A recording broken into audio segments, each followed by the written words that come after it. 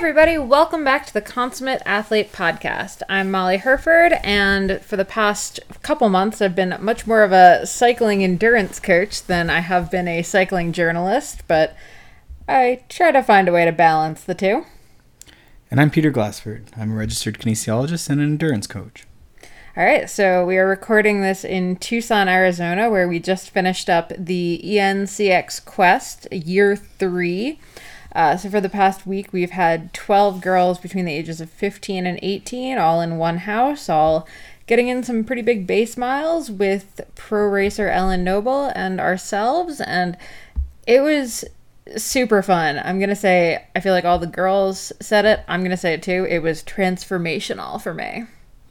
Yeah, it was a super motivational week and really positive, and yeah, it was very... appreciative that I was able to be included in that and help out and sort of dispense information. I don't think you dispelled any information. That would just be like everything you know is wrong. I guess I supported. I guess I was there in a support role. So it was good, but lots of learning and lots of, big rides. Mm-hmm. Yeah, the weather luckily worked out pretty well. It was a little chillier than it normally is in Tucson, but that was actually definitely for the best. We climbed the epic Mount Lemon, and everyone got to get to the cookie cabin and eat cookies the size of their head at the top. I think that was the highlight of the week for most of the girls, which was, pretty great.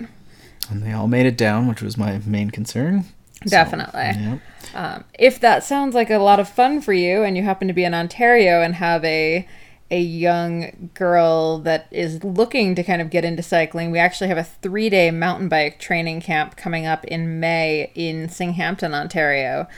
You can find out more about that at shred-girls.com. It's going to be a super fun day with Peter and I, or set of days with Peter and I, and lots of bike skills, lots of just kind of learning about what a good training block looks like, and getting your devices set up and stuff. It's kind of crazy if you don't happen to have a coach, or you don't happen to have a parent who's very much into this stuff. The technology of how to put a ride on your Garmin, or how to even set up your Garmin and sync it to Training Peaks and stuff, can be really intimidating.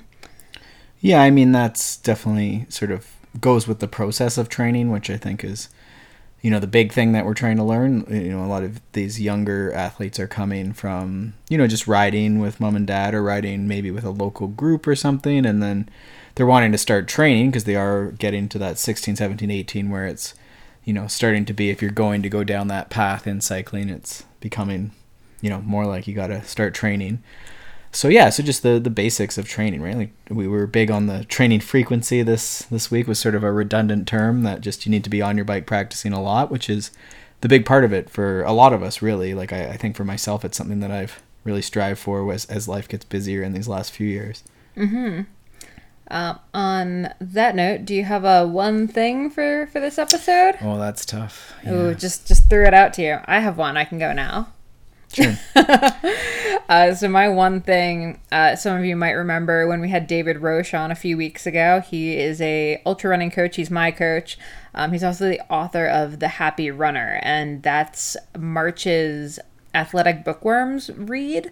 And I know we said it, during the podcast with him, that it's a really great book to pick up, but I just kind of wanted to reiterate that as my one thing. I hadn't actually finished reading it when we had David on. And the closer I get to finishing it, the more psyched on it I am. It's a really great book, so highly recommend everybody pick it up. You can find out all the info on it and get some kind of sneak peeks on it over at theoutdooredit.com if you just search athletic bookworms. I don't know. The only thing that comes to mind is, it's been a pretty tough week for cycling. There's been a lot of, people passing away, and for different, crashes and stuff as well. There's some, a variety of things have happened. Actually, honestly, this 2-week block, I think every single day that I've gone, and I have a news feed that pulls in cycling news from around the world, and even just, regular, just any kind of news article that mentions cycling, and it really does feel like it's been a really, really rough week. Yeah, and I don't know if whether it's reporting or, we're hearing about it more or not, but there's just a few were fairly, close to us. We knew people, and or friends of ours have known people, or some of the athletes at the camp knew people, and it's a really small world, right? I think, and I think the big thing that I was reminded of in this past week is just the importance of reaching out to people that are important to you, and just checking that they're okay, and actually getting together, with people. A lot of times we're guilty of being, in the same city as people and not connecting, or being home and not connecting. I think it's important. I think that was just driven home. So I don't know. My one thing is maybe just like true connection, or like, face to face, and just sort of keeping those real relationships. It just seemed really important this past week. Definitely agree. All right. So let's dive into this week's questions. So the first one is about training on the road on an off-road bike. So the question, I'll just read it straight through. To train for mountain bike, I've always been on my road bike or cross bike with road or gravel tires for endurance rides. I only use my mountain bike for a true off-road ride. We've talked about in several episodes that you should train on the bike you'll race on. So for training for mountain bike racing, how do you set your bike up? Do you take the race bike out as it's set up for mountain bike racing with knobby tires, or do you swap out the tires or something like that? How do you find that balance? Yeah, and I thought there was maybe like a Leadville tilt to this, but I could be wrong. But I think if we go out globally, right, like we have our general preparation period, and then we assume that we're going to get more specific as the race approaches. So for whatever type of mountain biking you're doing, or if you're a trail runner or something like that, you want to be in that specific domain more often. For a lot of mountain bikers, so if we're thinking like cross country or something that's going to be on off-road terrain, there's definitely, I think, a need to be on that bike more, both for the position and just making sure that the equipment works, and learning what tires work, and for skill work, and having to produce power while the traction isn't perfect and it's bumpy. It's a fair bit different than the road. I would not like discourage someone from riding their road bike, once, twice, 3 times a week for those easier days, or for the true endurance day where it's steady pedaling the whole duration. But I do think that being on that bike more is important. So we would definitely do, a road warm up, and then, mountain bike time trial or hill intervals, and then cool down on the road. On your mountain bike. All on the mountain bike. Yeah. Like we wouldn't switch bikes, which is probably obvious, but I think the warm up on the road is something, or ride to the trails is a pretty easy way to build in volume for a lot of people. And it doesn't add that much time once you sort of, take the car drive, and the getting the bike on the car and off the car. So you'll see a lot of elites will do that. I mean, I passed several people I knew today on Mount Lemmon, riding up Mount Lemmon on the road on their mountain bike to then go down the trail. And that's sort of just the way that is. But you could also shuttle that, I guess, or something, right? But probably in the same time you spend shuttling the car, you could probably climb a lot of these things. So yeah, I think there's a good reason for mountain bikers to be on their mountain bike more often. And I definitely see more often than not, people aren't in their goal domain enough. They live in the city, and, they just never ride their mountain bike, or they never climb hills. And I've worked with a couple trail runners and stuff where that's been an issue too, right? And it's sometimes tough. You have to drive to get to the trails and stuff. But sometimes that's, the best you can do, riding your mountain bike in the city and just trying to piece together little parks and stuff. And so. And then what about the slicker tires and swapping them out? I mean, we used to do that a lot. People aren't doing that as much now. I don't know why we've stopped doing that as much. Feels like it'd be a good cost saving. Well, if you don't have them, like that was we used to travel sometimes with like 2 sets of wheels and have one set with slicks or something, like especially for an extended trip where you were going to do 2 types of training. Actually, yeah, I remember the first couple of years we were in California, at least a couple of the people in the house wouldn't bring 2 bikes, but they would bring their mountain bike and then a slick set of tires or set of wheels with slicks on them. Sure. And you could like mix up cassettes or whatever. Yeah, I mean, I think in that situation it makes sense. I wouldn't personally switch the tires out just for the sake of the position. Like, I mean, you could also set up a road or gravel bike pretty similar to your mountain bike position. This question sort of suggests that the guy has both bikes. So we're not talking about someone who would need to go out and potentially buy a road bike. No, and I think the important thing is like there's still a place. Like I think adding a road bike in is something I often do for like people who have just, that's been their introduction to cycling, has been only mountain biking. We definitely want to add that steady endurance riding is going to be a huge boost to the quality of their training and the fitness they develop. Mm-hmm. Right, because we want to have that variety of training as well as the specificity. Mm-hmm. And with mountain biking, the trouble is that it's just so intense that it's hard to do it every day. So people get into that sort of middle ground. They're never going fast on their mountain bike, but they're sort of moderately, that you just can't go easy on a mountain bike. So, so that's sort of the dilemma, right? Mm-hmm. Now, a lot of pros, and I mean, even what we did with the girls this week, a lot of them are mountain bikers. That's their main focus, and we had them on road bikes. So could you maybe talk about like when you really need to start transitioning over to being more on your mountain bike? It depends so much on the athlete, I guess, right? Like if it was an option to ride year round, like I don't see a huge problem with that. Maybe taking a week or two off here and there. It's very easy to say that like in Tucson. Yeah, and that's, I mean, we have fat bikes in Canada now and stuff too. So I mean, your definition of mountain biking can slightly be expanded. But that would actually, a winter mountain bike, like I used to always ride my mountain bike outside in the winter on the road because there was no trails. But I'd maybe catch, side trails that were getting plowed or snowshoers had packed down or different things like that to get a bit of sort of quote unquote mountain biking.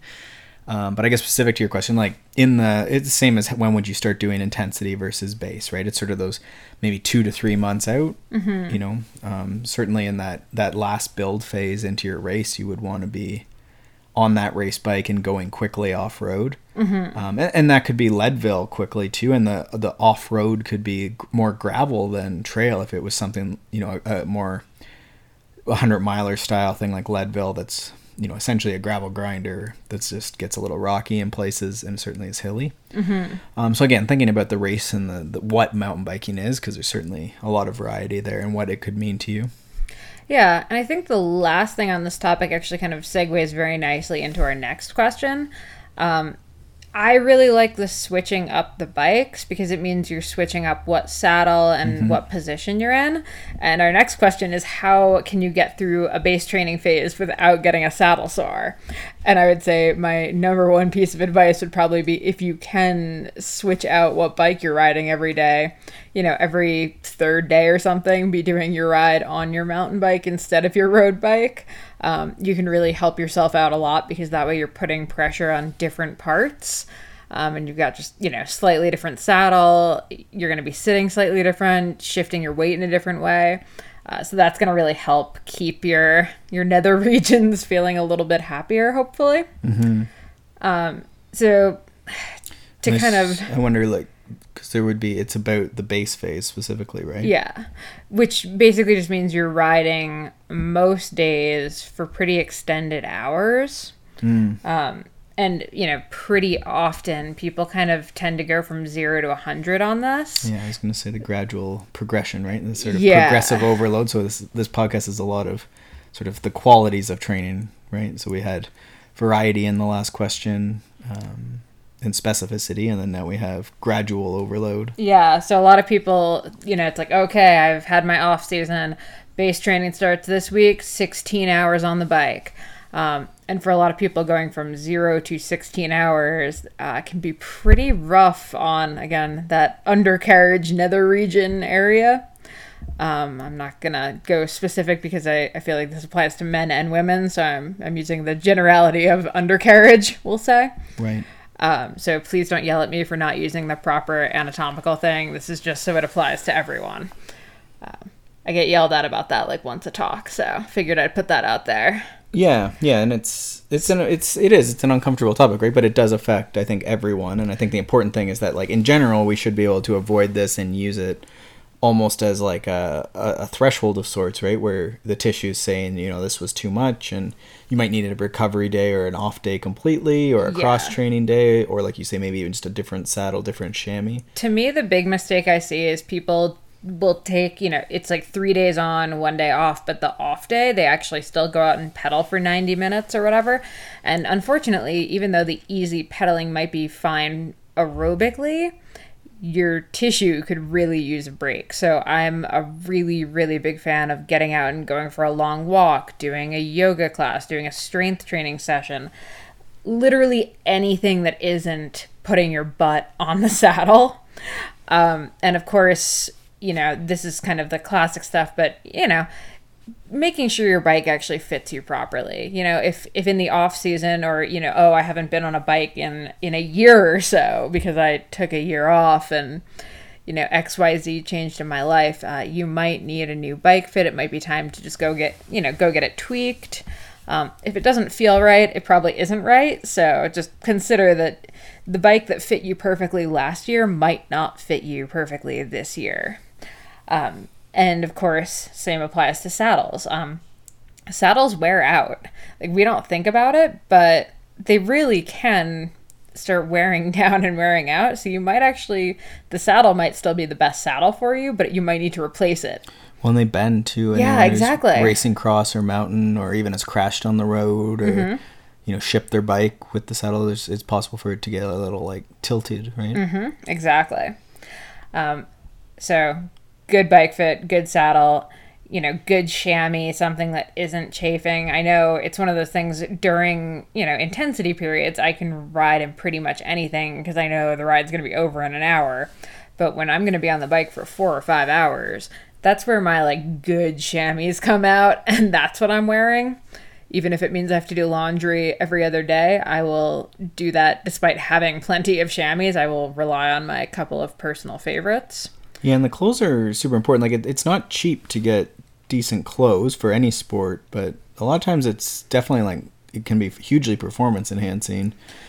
I'm a huge fan of the high-low idea where you spend money on the stuff that really matters. So to me, with clothing, the stuff that really matters is the chamois. You can get a super cheap jersey and it doesn't really matter. Right. So I would spend the money on a good chamois and then get whatever's on sale for a jersey, personally. Yeah, sure, that makes sense. And this is something I'm incredibly passionate about. I feel like people spend a ton of money on jerseys and socks and completely neglect the chamois because, frankly, it looks boring, well, right? Basic black, whatever's fine. And even the bike and things like that too, right? There's definitely like, if you have an extra $2,000 for the like ultimate top level model, is there, usually the model that's $2,000 less is totally similar, fine. Right? Exactly. So all of that. And then base training is probably the one time of year that I actually use chamois cream. And my general thoughts on chamois cream are it can be amazing. It shouldn't be a crutch. If you have to use it for every single ride, like if you can't pedal for 30 minutes without chamois cream, you need a change in your bike fit, your saddle, or your chamois. For a long ride, though, it's fantastic. But people tend to overdo it on it. I've been on so many group rides where you actually see the chamois cream sort of coming out around the chamois in like a nice gooey white line. It's pretty gross. I've heard someone refer to it as a slip and slide situation down there. Right. We want to avoid that. Quarter size. And actually, my best advice is put it directly on the parts where you have chafing. If you try to do the thing where you put it on the chamois and then pull the chamois up, you're probably just going to end up with some chamois cream on your quad, and it's not really going to do anything for you. Yeah, and I think, so a lot of this information's in your book, Saddle Sore, right? Yes. Saddle Sore, ride comfortable, ride happy. And that would be that's on Amazon, and then also it's Saddle Sore Book. Yeah, saddlesorebook.com. And I guess the only other thing is just standing, I find, especially if you're doing base phase, maybe indoors, or if you're just riding indoors in general. A lot of times, you're not going hard. So if you're not pushing down hard on the pedal, then sort of more pressure, if you can think through that. Like if you're not pushing down on the pedal, sort of unweights maybe your hips a bit. And when you're going hard, a lot of times you're like moving around and like sliding back and forth and sort of like shifting the load. So that sort of happens with base phase. So that's one reason it's more prone. And then because, again, you're not going hard or like really smashing hills, maybe you're not standing as much. And I think in general, that's something I see a lot is people don't stand a lot anyhow. But certainly in base phase, I think that maybe, the idea is to stay seated and just keep it sort of steady all day. Yeah, I actually had a couple of people in the last month ask me why their butts were going numb on these 4-hour rides, and I just had to be like, because you haven't stood up in 2 hours. Yeah, it's tough. And I think especially as fitness, like as you're in the more I guess the less fit riders, right? I think you definitely see that more and more because they're sort of glued to the saddle They haven't quite, refined the standing pedaling. And again, there's just, I think that pushing down on the pedals, like I think as people get fitter and are pushing down harder and harder and cadence comes up, I think you get a little bit more unweighting. Yeah. And then the last thing I'll add on this is when you're doing these longer base days, the tendency tends to be you come home and you're very, very hungry because you probably underate on your ride. Sorry. And you're hungry, so, you get in, you immediately go to the kitchen, you make a snack, you check your email because you've been gone for like 4 or 5 hours. So, the world has moved on without you. You return the phone calls you missed, you realize you need to take out the dog or the trash or whatever, and you're doing all this, and suddenly 90 minutes has elapsed and you're still in your gross, sweaty chamois. Trust me, you want to get out of your chamois as soon as humanly possible. It takes 10 seconds to get out of your chamois and switch into different shorts. Please do that before you do anything else when you get home. Your undercarriage will thank you. Yeah, and I mean, I hate showering, so it's definitely like if I don't do it when I get home, it definitely is like end of the day, and I still haven't done it. So it's, I mean, if you're like me and it just, you hate showering and the disruption of it, it's often better just to like only have to undress that once and rip that Band-Aid off. Yeah, I mean, you're already, take your clothes off, so you're already ready to shower. So to me, it's like it's actually more efficient if I just do it right off the bat. Totally. And sometimes I'll get food cooking, if you're going to have some tea or some coffee or put a sweet potato in the microwave, like you could throw that in, right, and get it sort of cooking. I always find the oatmeal is a little risky, that you're going to burn that and boil it over while you're in the shower. Have done, will do again. But you could trial that and figure out the right ratios and temperatures. And this all segues. I'm super excited about how well these questions segue. If you are coming home and you're so ravenous that you can't possibly pause to take off your chamois before you eat something, you probably haven't been eating or drinking enough on the bike, which leads us to the next question of tips for getting good at eating and drinking on the bike. This is something that has come to my attention a few times, both in the camps that I've been at and then even doing this great talk we did at the Trek Store last night here in Tucson. I had a couple women talking to me and asking about tips for how to get better at drinking on the bike because they literally don't drink until their group stops, which for some of them can be 90 minutes in, they're stopped, and that's the first time they're taking a sip of water. And, I found the past couple endurance camps I coached, the girls that I was riding with could technically eat on the bike, but they really weren't. They would wait until we stopped for a pee break or something to start unwrapping and actually eating food. So they're not eating consistently. And, if they're in a race and the race is over 90 minutes, I'm pretty sure at some point they're going to need to be eating on the bike. Yeah, it sounds simple, but it's hugely A, performance enhancing, and B, like very common that, you have to really back off the pace and get away from people to eat, or you just don't eat, right? And I think it's at all levels you see that, right? Yeah. And I think with the younger athletes you see it too because their races are shorter, or maybe even beginners. You mentioned, people coming from spin class, or like maybe Zwift was their entrance into the sport, indoor training. They're maybe not used to having like one hand off the bars or both hands off the bars. It's definitely, it's an advanced move that we don't really think about. Like a lot of people get into riding later, they're doing hour-long group rides to start, and you don't really need to eat or drink for an hour. You can get through, so you don't ever learn, and then suddenly your fitness is getting up there and you can do longer rides, but now you don't actually know how to eat or drink properly, and no one has ever taught you.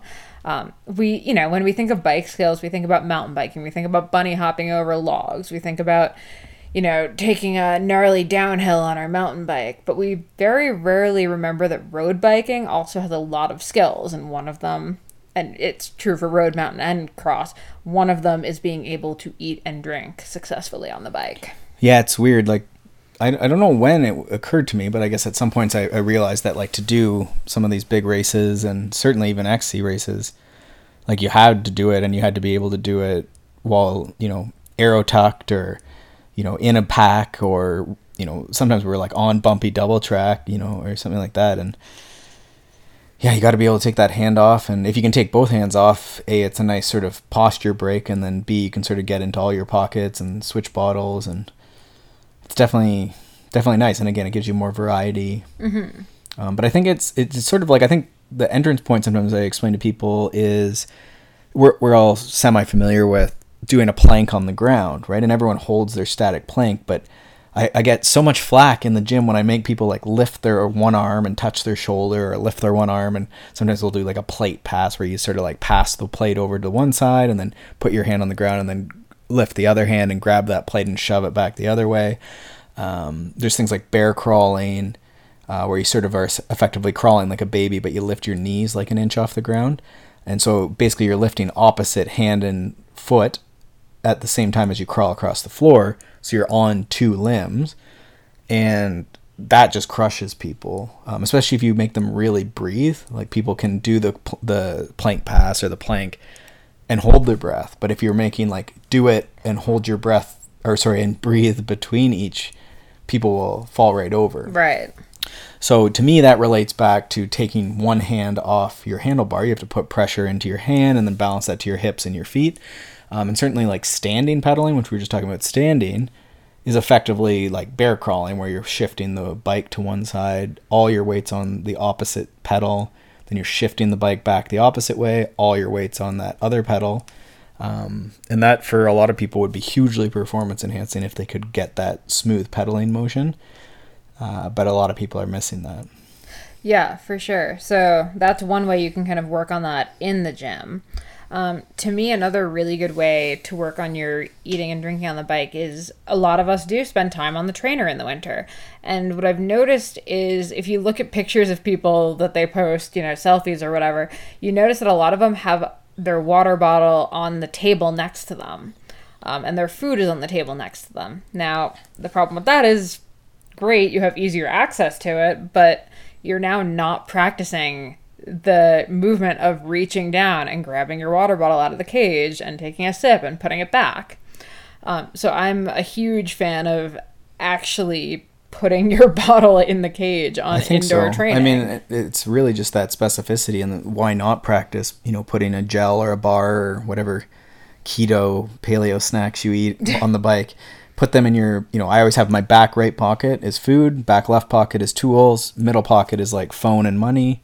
And just every time you get on the trainer, if you need food, then do it and then practice that. And I think practice it even during intervals if you're going to have to do it in a race, right? If you're burning some threshold intervals, then... And you don't even have to eat it, right? Like you can just throw the gels in your pocket on the trainer and just practice taking them out. You could. I think if you're doing intensity, like I think there would be some argument at some point to also consume it. And we talked last Q&A, I think, about game playing, nutrition, and training the gut.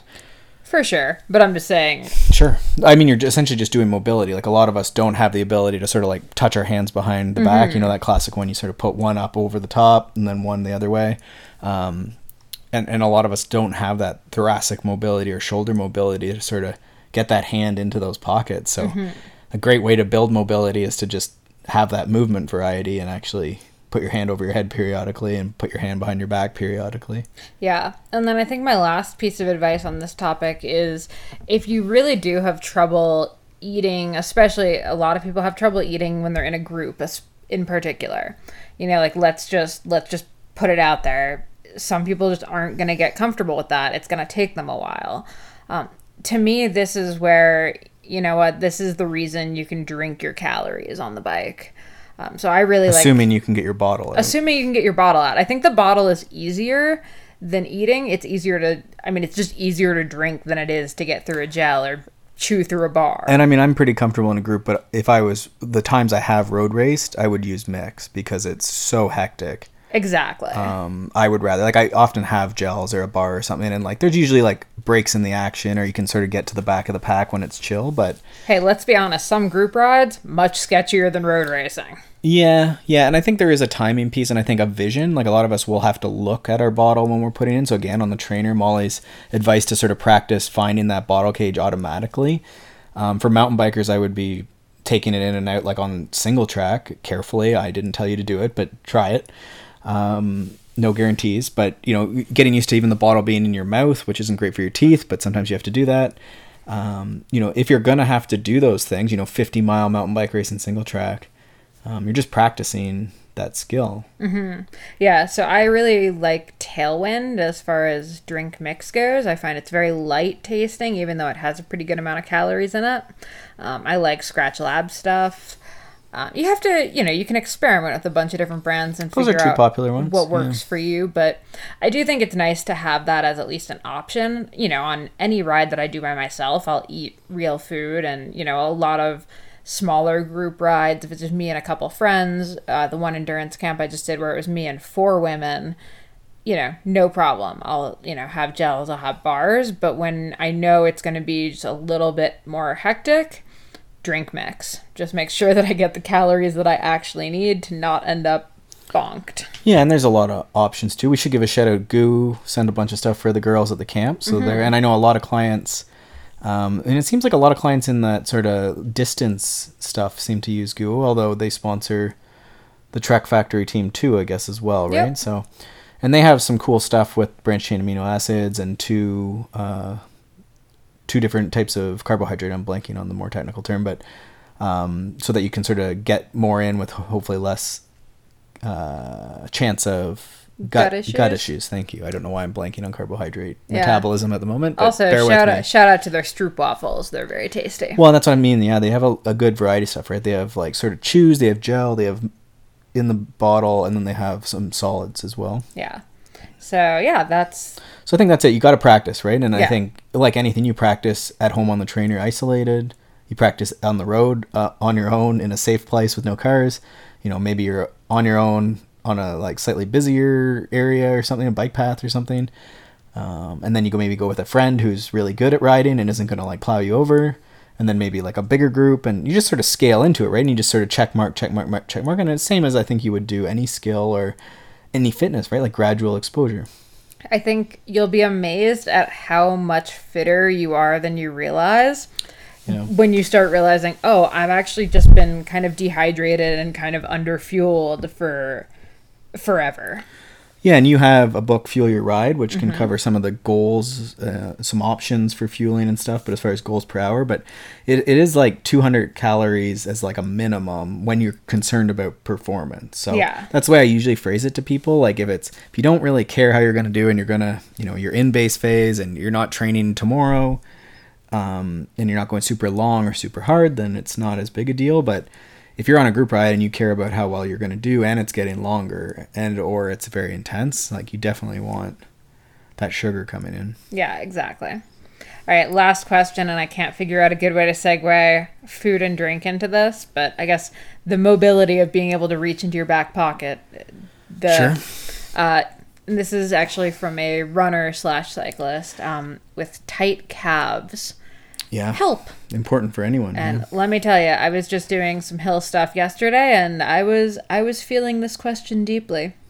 Well, I mean, that's my first answer is to definitely, go out and hike up some hills, walk up some hills. Darn it. Great way to naturally build that. So, I mean, if you have an option to go out and walk, that's great. If you can do some hills, that's great.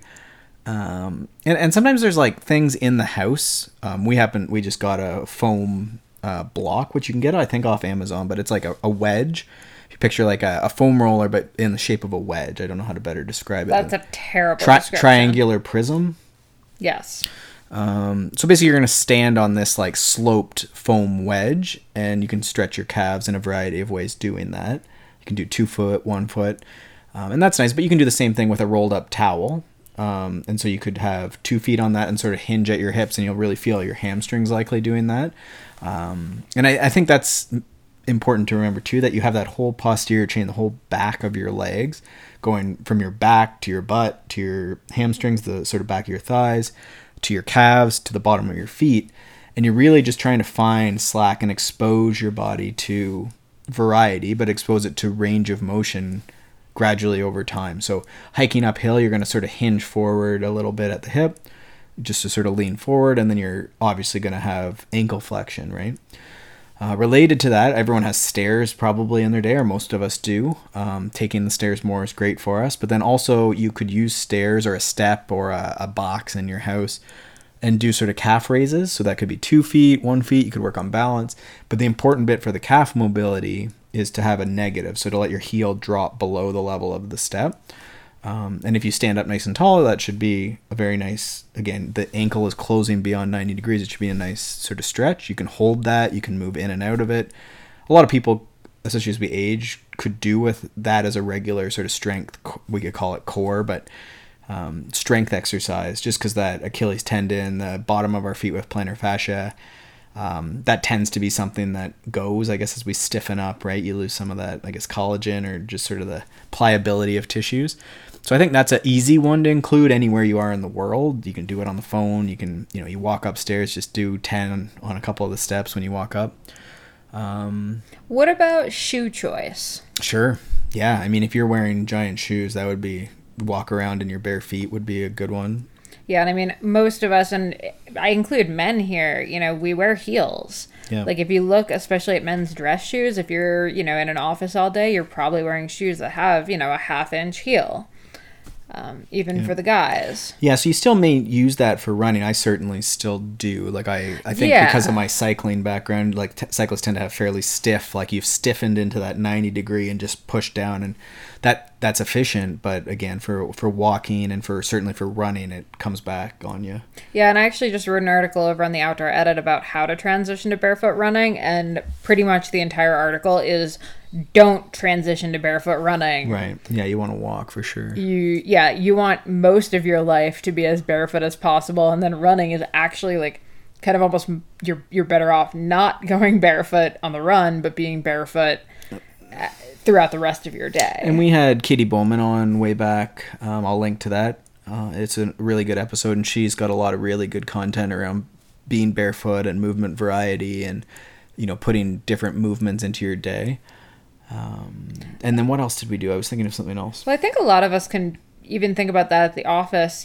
Okay, you're at the office. Can you just like slip your shoes off under your desk and not be wearing them during the day? Especially women in heels.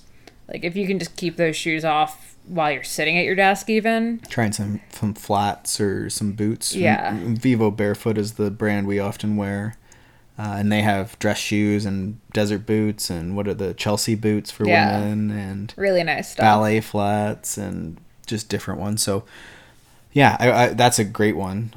I think walking just in general and making sure that you walk in a way that your feet are straight-ish at least. A lot of us who don't have that calf mobility end up turning our foot out to skip the calf mobility part of the walking. So when your foot's behind you, your leg's behind you, you should, again, that ankle's going to approach or go past 90 degrees as you're sort of like, letting that foot come off the ground.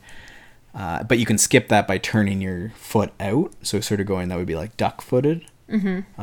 And sort of swinging that around, right? So sometimes when we have like flattened feet, that can be sort of related to that turning the foot out and letting that collapse, and that may or may not be an issue. But if you're concerned about calf mobility, in some sports like running uphill, you can't really do that a lot, and you're going to get forced into that position. So it may be worth training that. Mm-hmm. And then what about foam roller, lacrosse ball? What's your sort of method of choice for massage? I mean, I think you're going to want something that's smaller. So something like a yoga block with a lacrosse ball on top of it can be pretty good on that calf. You're sort of sitting on the ground, long sitting.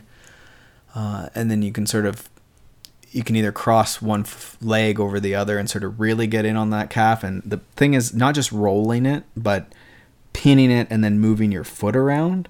So like pulling your toes up to your calf and then pointing your toes and circles with your foot just to try and tack that tissue. That could be helpful. I think the like walking uphill is like really good, and it's sort of fits into movement more. Sometimes what you see too, if you look up mobility WOD ankle mobility or something on YouTube, you'll find it. I'll try and link to it. But effectively you can use a band. So if you think like a bike tube sort of fastened to something behind you, you put one foot through it, and then you're going to sort of do like classic calf mobility. So sort of letting your knee go forward over your toes and then letting it come back. that band pulling backwards can sometimes really help get that through, and that could be like sort of that ankle joint getting maybe bunched up or something. It's hard to say, but the joint distraction sometimes can be really, really nice way to do some of that classic calf mobility. We've probably all seen that, like stand against the wall and like move your knee back and forth towards the wall, which I think before a run or a walk or in the morning, before your core, before you whatever, like that would be sort of the last thing I would add into, is just sort of that classic calf mobility. Mm-hmm. All right, perfect. Think that's it for this episode. Again, if you guys have any questions, keep them coming. You can shoot us a message over on consummateathlete.com on the contact page, or just hit us up on Twitter or Instagram. Peter is at Peter Glassford. I'm at Molly J. Herford. And yeah, thanks again for tuning in, and we will see you next time. Thanks so much for tuning into the Consummate Athlete podcast.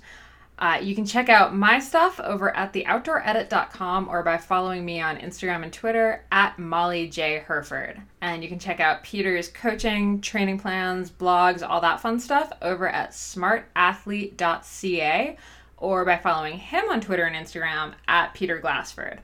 And if you want to support this show and other awesome podcasts, please check out wideanglepodium.com for show info, other podcasts, bonus content, and to become a donating member so you can get all of that rad behind the scenes content and help keep shows like this on the air.